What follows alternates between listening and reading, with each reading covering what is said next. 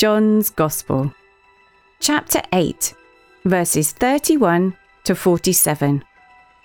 Do you know your real dad? Jesus said to the Jews who had believed him, "If you remain in my word, then you really are my disciples. You will know the truth, and the truth will set you free."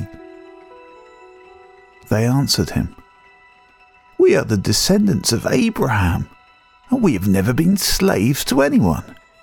How can you say you will be set free?" Jesus answered them, "Truly, truly I tell you, everyone who sins is a slave of sin. A slave doesn't belong in the household forever. A son belongs forever. So if the Son sets you free, you will truly be free. I know that you are Abraham's descendants, but you want to kill me, because my word finds nowhere to belong in you.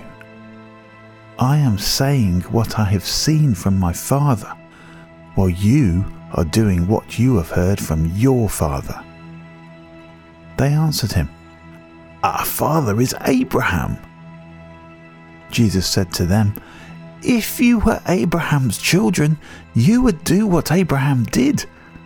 But now you want to kill me, a man who has told you the truth, which I heard from God. Abraham didn't do this. You are doing the works of your own father." They said to him, "We are not illegitimate children. We have one Father, God." So Jesus said to them, "If God were your Father, you would love me, for I came from God to be here. It wasn't just my own idea to come, but He sent me. Why don't you get what I am saying? Because you can't listen to my word. You come from your father, the devil, and you want to do what your father is longing to do. He was a murderer from the beginning and doesn't stand in the truth because there is no truth in him. Whenever he speaks his truth, it's lies, for he is a liar and the father of lies. But because I tell the real truth, you don't believe me.